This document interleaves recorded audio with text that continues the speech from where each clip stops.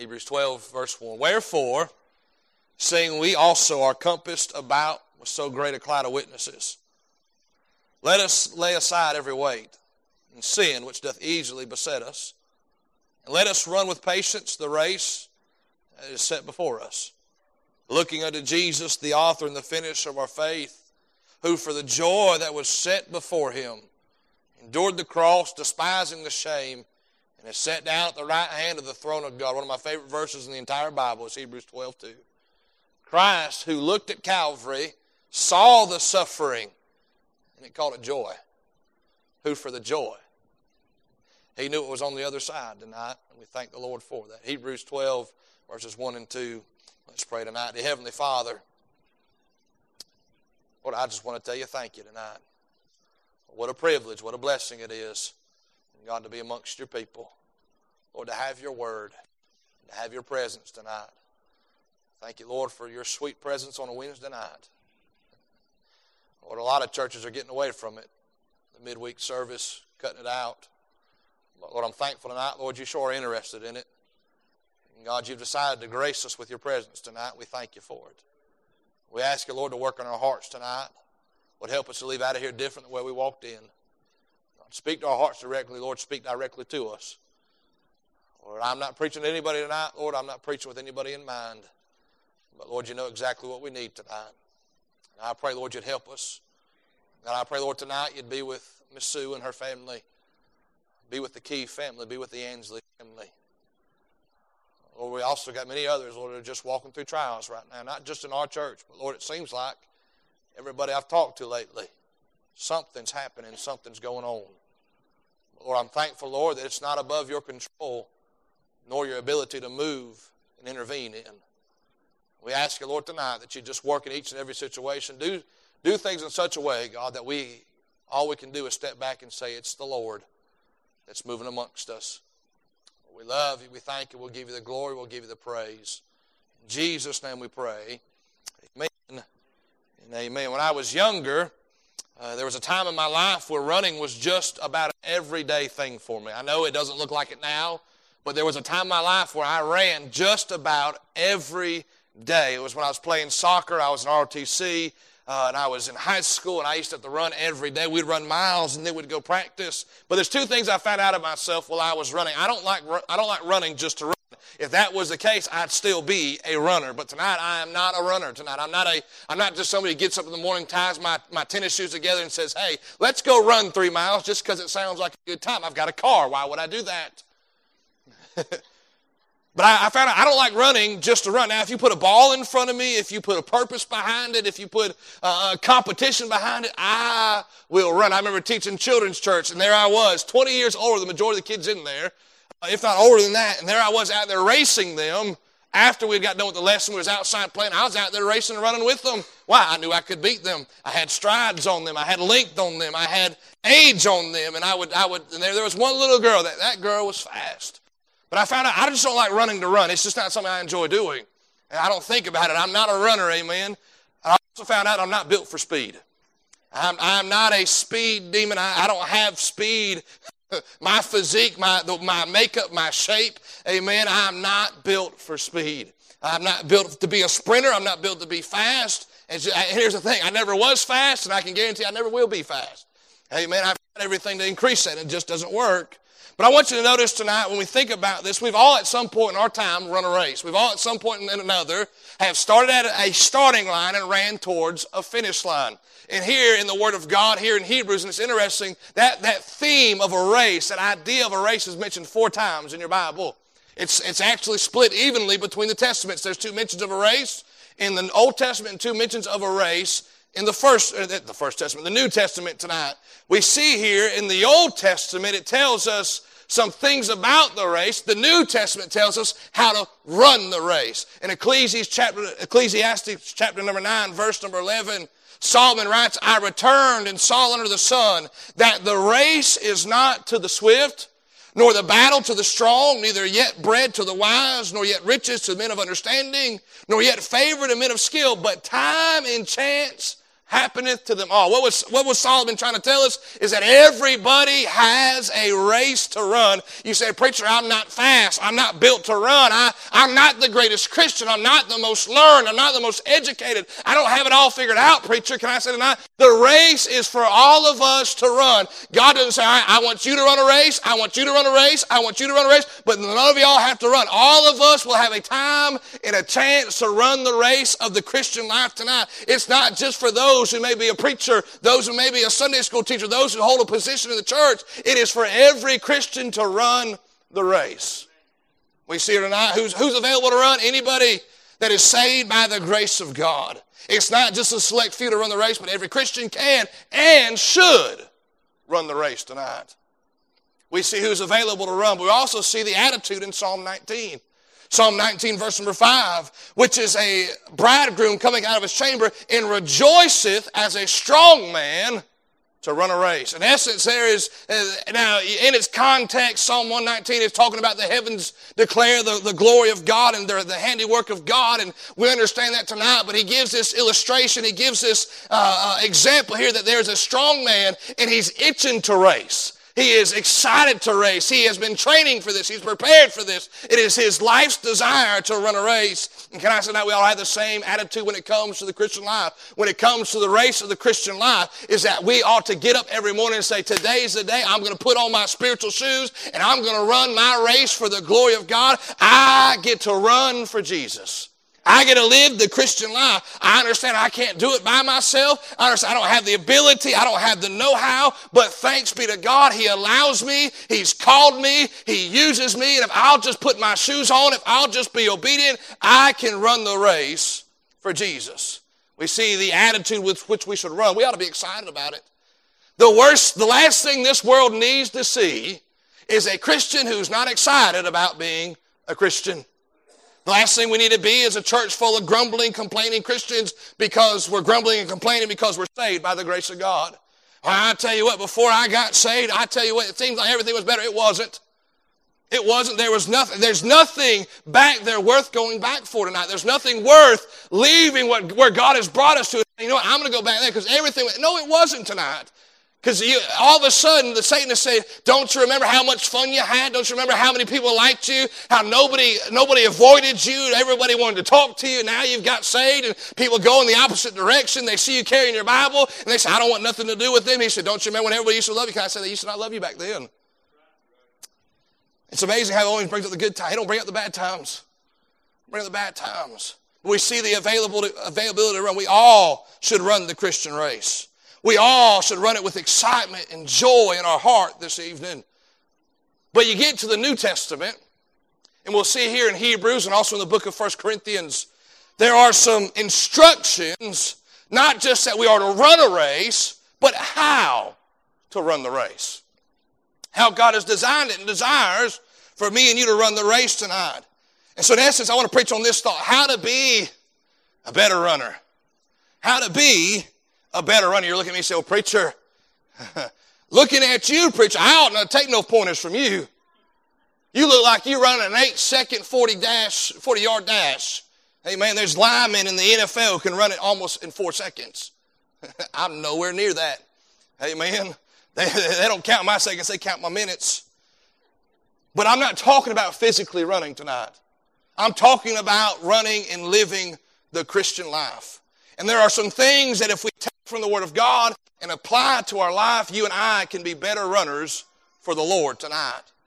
I believe every Christian can be a better runner by noticing the characteristics of a good runner out of the New Testament tonight. Notice number one, if me and you are going to be a better runner, we have to be a lighter runner or a lighted runner tonight. Look at Hebrews chapter number 12, verse number 1. Wherefore, seeing we also are compassed about with so great a cloud of witness. Notice this, he doesn't say, get in the position. Pump your arms. Run your feet. What does he say? Let us lay aside every weight in the sin which doth easily beset us. Notice before there's ever a mention of the mechanics of running, there is a description of the makeup of a runner. Can I say tonight, and no doubt, here the writer of Hebrews got it right, because if you've ever watched the Olympics, and you've watched those men or those ladies run around that track or run those sprints, you can tell that they are runners by what they're wearing. Because they are wearing the lightest materials they can get their hands on. Their shoes weigh just a couple ounces apiece, if that. Could you imagine if you were to tune into the Olympics and they start going down the line and there's a guy that's dressed like a runner, dressed like a runner, dressed like a runner, and you get to the end and there's a guy wearing blue jeans, a hoodie, and some high-top sneakers. And that fella ain't winning. Because he's not dressed to run. He might be fast, but he's got too much on him. He's got too much extra stuff to run at full capacity, at full potential tonight. And the same is true in the Christian life. The lighter that you and I are in the things that's mentioned here, the less weight we have on us, the less we're dabbling in sin tonight. The extra stuff may look cool. Everybody might think it's neat. But the matter is it becomes weights and it actually becomes costly in the Christian life. Notice there's two things that are mentioned that need to be removed if you and I are going to run at our full potential. If we're going to be a better runner for Christ, or the best runner we could be for Christ. Notice what he said. He said, let us lay aside every weight. Let us lay aside every weight. I looked the word weight up, and it means something that is suspended by a hook. In essence, all of its weight is at one focal point, and therefore it is being pulled down, and it is weighing something down. It is a burden, something that adds an unnecessary weight to our life. Now, tonight, weights aren't necessarily sin. They're not necessarily things that we know are wrong, because later in the chapter he mentions the word sin. He said, well, preacher, how do you know they're not the same thing? Because if they were the same thing, it would say the same thing. We see a weight in a sin tonight. Weights are burdens that we have, but if we don't lay them aside, in essence, if we don't deal with those things properly, and what are we to do with our weights and our burdens? Where are we to cast them? On the Lord Jesus. Where's the only place a burden is supposed to go in the Christian's life? It is to go to the Lord Jesus Christ. It is to be cast upon Him, for He cares for us. He can carry all of our burdens tonight. We see tonight, but if we don't lay them aside, they definitely will hinder us tonight. I'm going to give you 3 weights that every single person here tonight is going to deal with. Now, these aren't all the weights. There's just a few of them that we all have somewhere in our life. We all will deal with it at some point in our life. There's the weight of our past. That which we used to be before we got saved by the grace of God. That those regrets, those things that you and I aren't proud of, we've never mentioned to nobody. We're so disgusted at ourselves that we'd ever do something like that. And if we're not careful, we'll carry the weight of our past that's been forgiven. We'll carry the weight of our past that God Himself has cast in the sea of forgetfulness. And if we're not careful, we'll run around with the weight of our past holding us down. We see tonight that there's a weight of our past, our lives before salvation, our times of backsliding. Not just prior to salvation, but even when you and I fail after salvation. If we're not careful, we'll carry those things around with us when we ought to leave them in the hands of Jesus. Let Him deal with those things, the weight of our past. But then there's also the weight of our present, our current problems and predicaments. Boy, how many wish that when you got saved, everything was solved and fixed and you just floated your way to heaven? How many know it don't happen that way? Rudely awakened, quickly awakened to the fact that yes, God has forgiven my past and I don't have to carry the weight of my past behind me, but if I'm not careful, I'll let the weight of the present deal with me. Can I say this week has been a busy week. This week has been a burdensome week. This week has been a difficult week. It's been a hard week, not just for me in essence, but really for those that I've gone to and those that I've tried my best to minister and be a blessing to. There's present things going on right now that are a great weight to them. Preacher, what do we do with the weight of our present? The same thing we do with the weight of our past. We give it to the Lord. We trust God for our current problems and our predicaments. Let me ask you, how many needs did God promise to supply? All of them tonight. So we can't just say, well, I know He did that back then, preacher. I know 10 years ago the Lord helped me, but what about now? Look at our country. Look at the mess that we're in. Preacher, what are we going to do? The same thing we did 10 years ago. Give it all to the Lord and say, Lord, I can't carry this weight around. Because if I'm carrying it around, I'm not running to my full potential. The weight of our past, the weight of our present. If you're good at guessing, you probably know what the next weight is. The weight of our future. The weight of our future. What does tomorrow hold? Is it going to be a good day or a bad day? Is it going to be a day full of good news, or is it going to be a day full of bad news? Is it going to be a day full of blessings, or is it going to be a day full of problems? Is it going to be a day of this or a day of that? Here, I don't know tonight. I don't know what tomorrow holds. I don't know what the next minute holds. I know what I've got planned to say, but truth is, God is in control of all that tonight.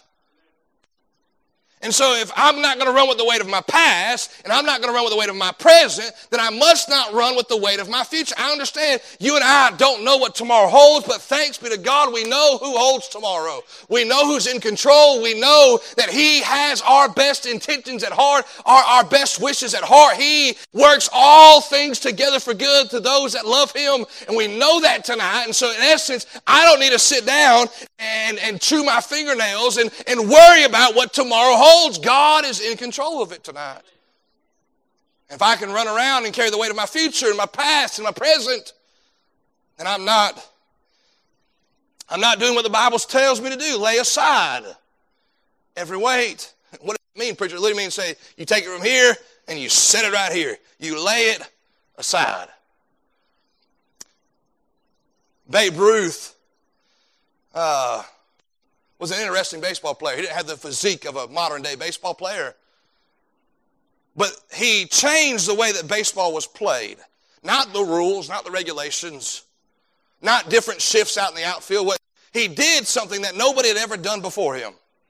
As he was preparing to go into the batter's box, he was standing in the on-deck circle, and there you would grab a bat and you would practice your swings, try to get the pitcher's timing. Babe Ruth did something that nobody had ever done before. He grabbed 2 bats. He began to swing 2 bats as he was preparing to go into the batter's box. And somebody said, Mr. Babe, why do you grab 2 bats and swing with 2 bats? He said, because I know when I lay down one of them to head into the batter box, this one feels a whole lot lighter.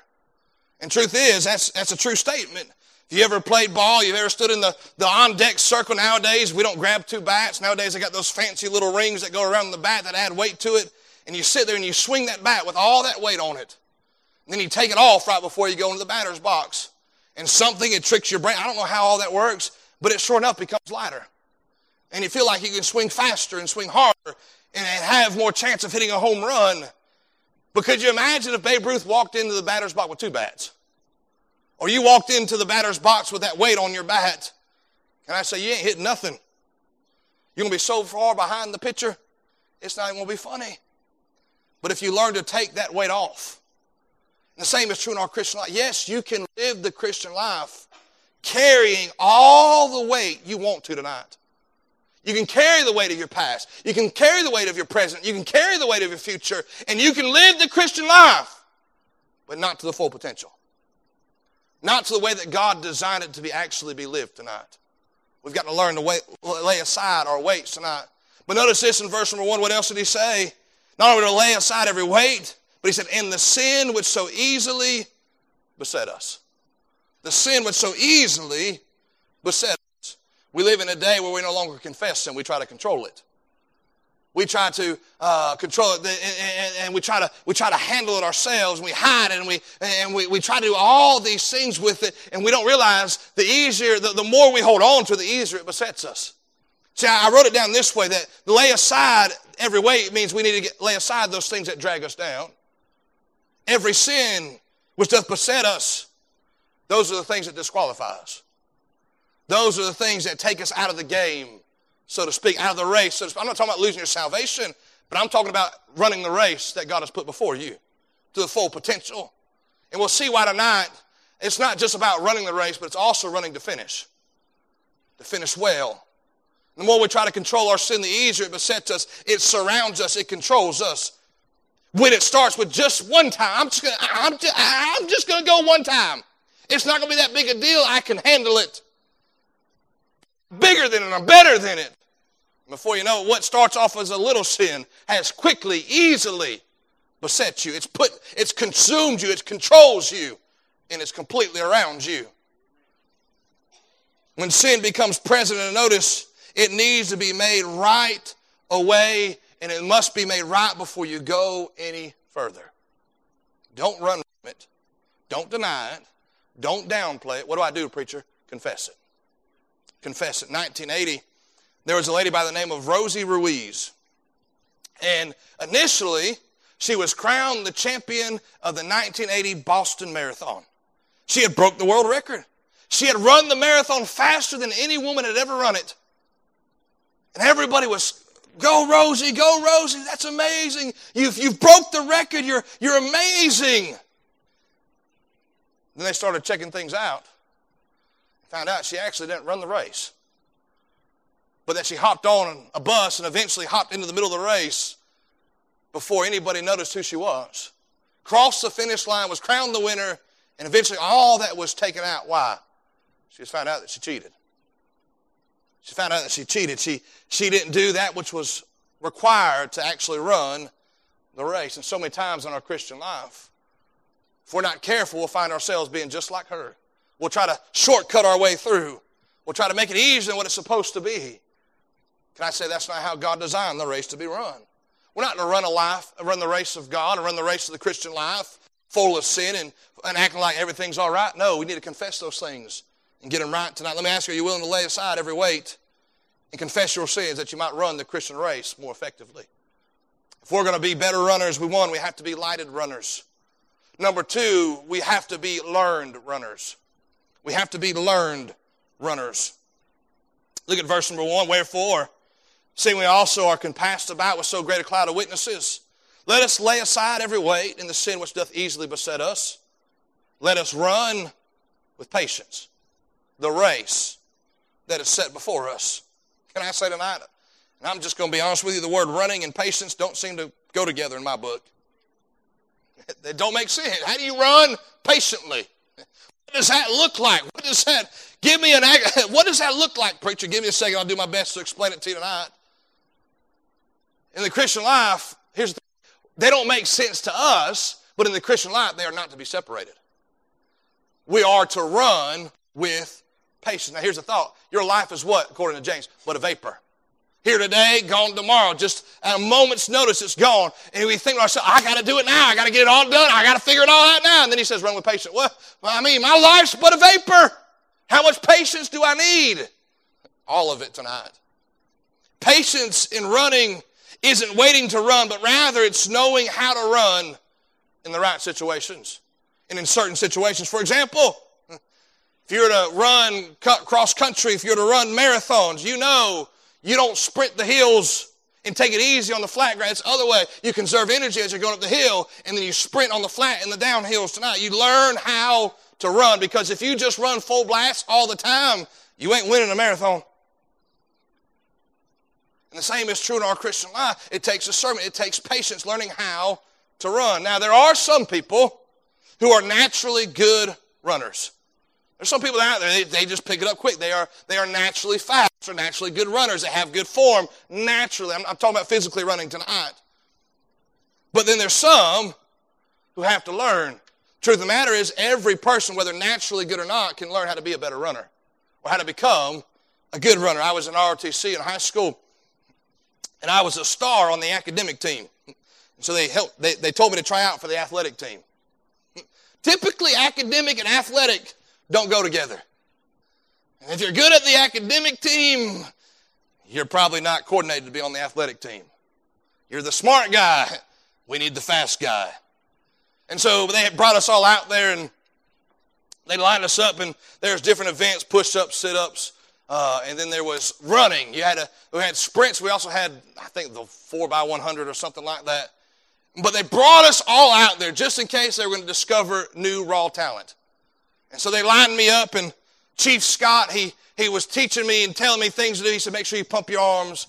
Make sure you stand up straight. Make sure all this, get your knees up. He said, and give it everything you got.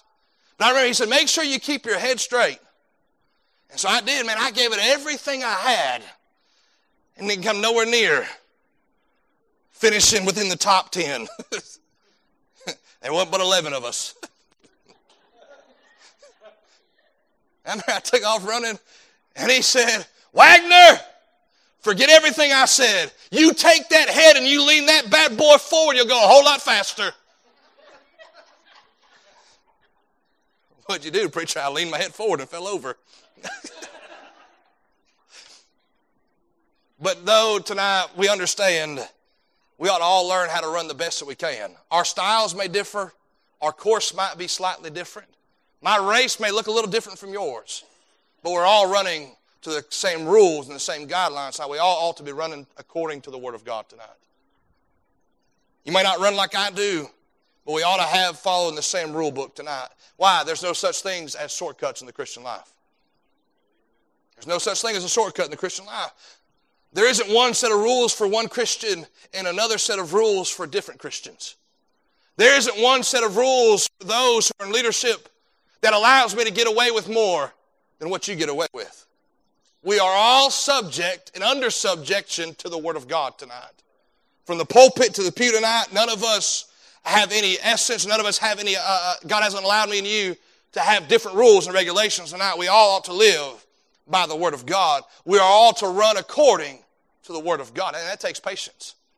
It takes patience, learning how to apply the Word of God in our life. Notice here, the word wherefore in chapter number 12, verse number 1 means prior to. What was said prior to this is how we are to live, how we're to run our race. Why? Wherefore, we're also compassed with such a great cloud of those that have ran before us, those who have run their race for God. Wherefore, we are to run like them. Who? Look at verse number 11. What is chapter number 11 tonight? That is the great chapter of faith in your Bible. You and I are to run by faith according to the Word of God tonight. A good runner, here's the thing, they all ran their race by faith according to God's Word. We ought to do the same tonight. Here's the thing about a good runner, they don't gripe about the rules. One of the worst jobs I ever had was being a Little League umpire. Because every parent thought their kid was going to go pro. And they thought their kid was the next Chipper Jones, the next Greg Maddux, the next great brave that I can't think of right now. They all thought that's what their kid was going to be. And boy, the things they said to me, I was 16 years old. I didn't even have an umpire's uniform on.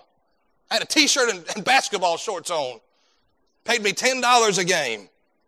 Worst job I ever had. They gripe about the rules. I remember one time a young man hit the ball, it rolled to the shortstop threw it, the first baseman caught it, and then the man ran through the bag, and then he dropped the ball. And I didn't know if he was out or safe, so I called him out.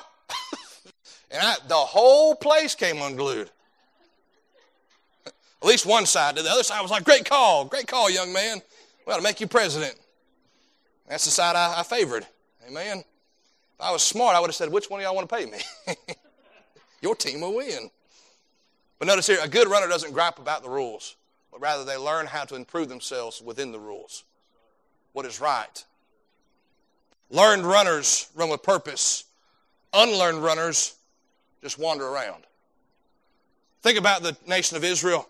Let me ask you, if you were to compare your Christian life to a portion of the nation of Israel's history, would you rather have your life look like the nation of Israel wandering through the wilderness? Oh yes, God took care of them. God provided for them. God did great things among them, but they were still wandering. Or would you rather have your life look like Joshua as they're marching through the promised land, conquering foes and winning battles for God? Can I say tonight, I want to look like Joshua in the nation of Israel, marching through the promised land. How are you going to do that, preacher? By running according to the rules. Not too long ago, I can't remember which Olympics it was, but because of technology, see, growing up, I didn't know there was all these different Olympic sports. I thought there was swimming, I thought there was figure skating, and then I thought there was basketball. I mean, I thought that was it. That's all they ever played. Now, I knew they played more, but I never seen anybody play anymore. But now with technology and with cameras being everywhere, you get to see all the different Olympics. I've learned that there were sports in the Olympics I didn't know that were there before. One of those being speed walking.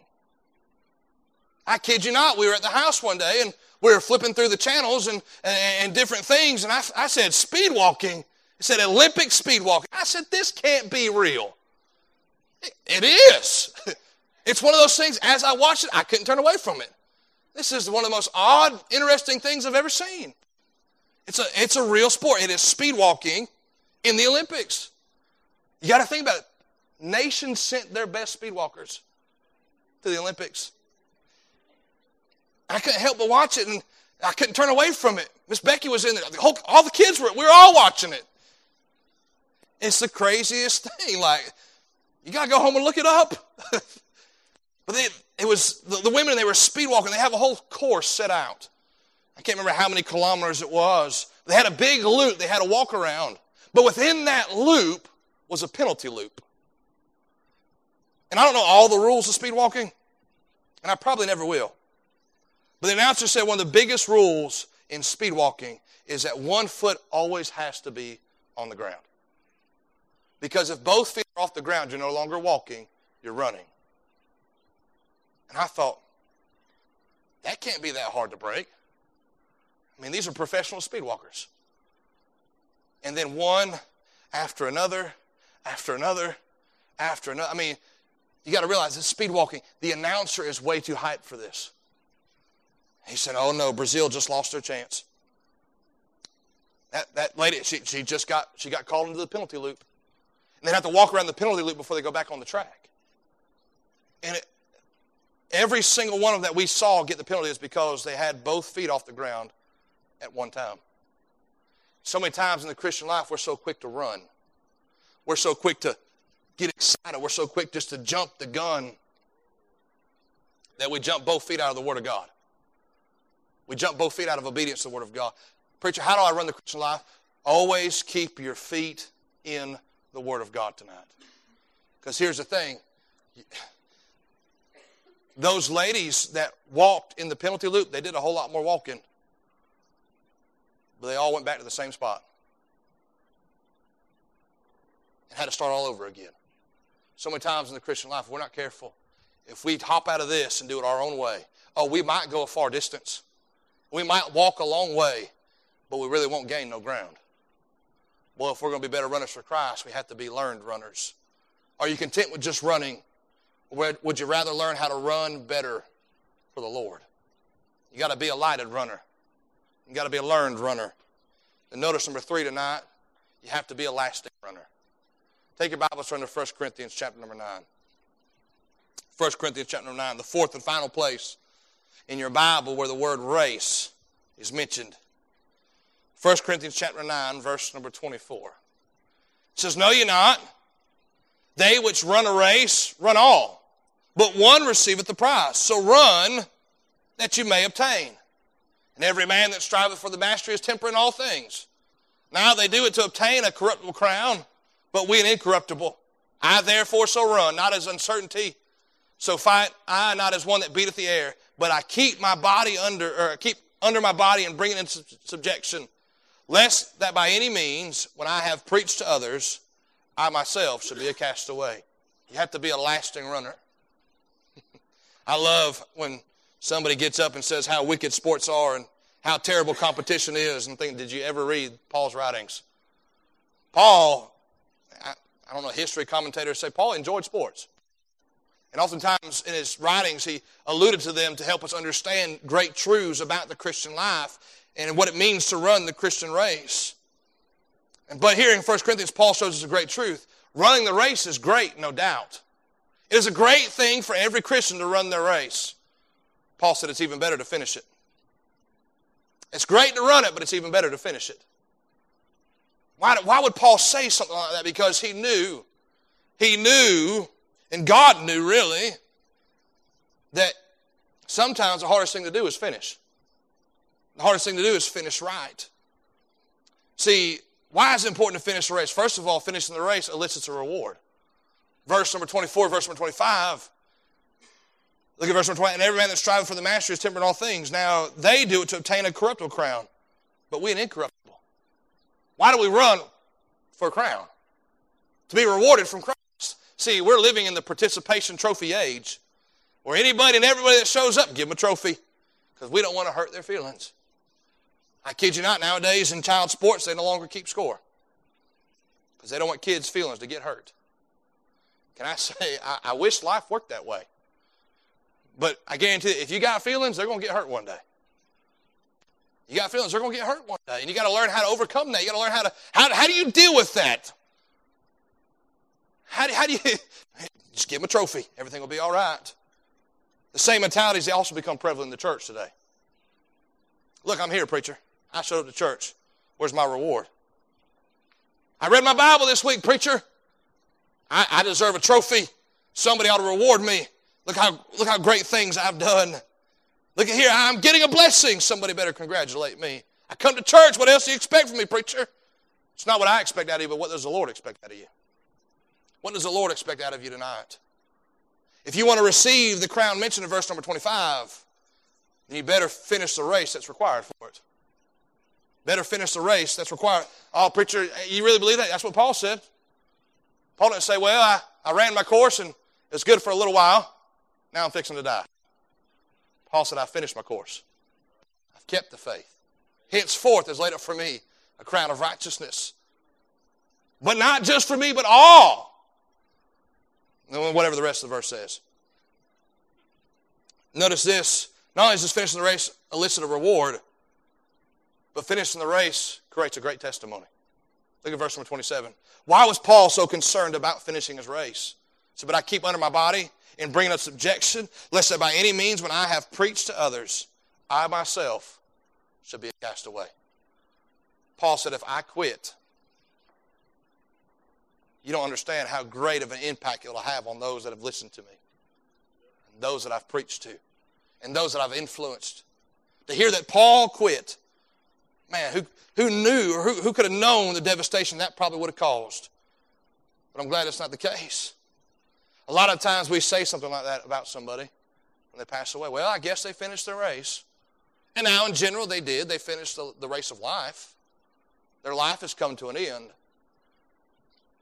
I wonder, have they completed the Christian race? Have they done and did all that God and the Lord desired for them to do? I wonder if the same could be said about us when it's our time to leave. Well, we know like Paul did, I finished my course. I've done what God has told me to do. I've done completely what the Lord has told me to do. The greatest testimony I think you and I could ever have is they served God till their dying breath. And I'll say that'll always be better than the testimony then they used to serve God. Or I remember when they used to run for Jesus. I'm not a NASCAR fan by any means. To be honest with you, I don't think I've ever watched a race. But I do like SportsCenter. I did like SportsCenter growing up, and I used to watch SportsCenter every morning. I was getting ready for school, and I'd watch the top 10. And then I'd bear through NASCAR information.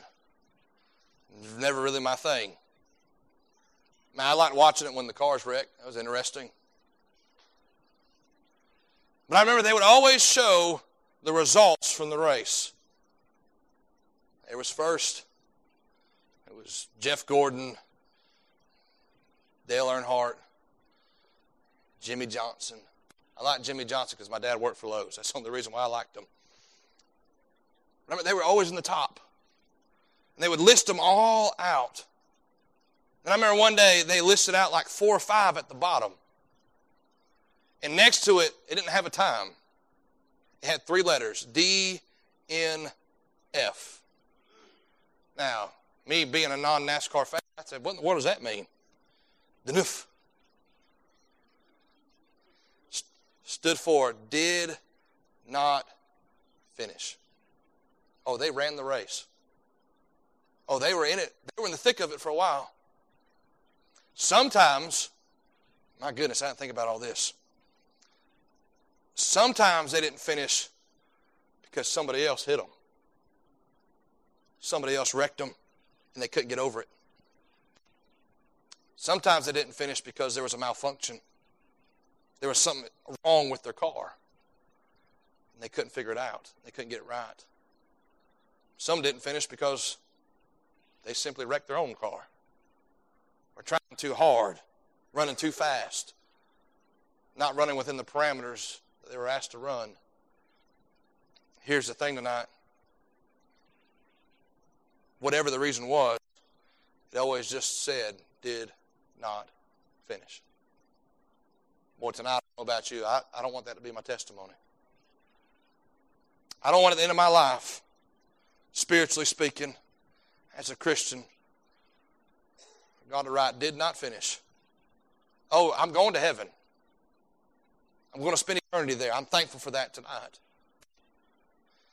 But I don't want to have to stand up and say, I did not finish. I'd rather stand up tonight to say, I have run my course. I have finished. I have fought my fight. I've done everything that God wants me to do. Let me ask you tonight, when you're done running, will those around you know that you finished your race how it was supposed to be finished? How God designed and desired it to be finished tonight.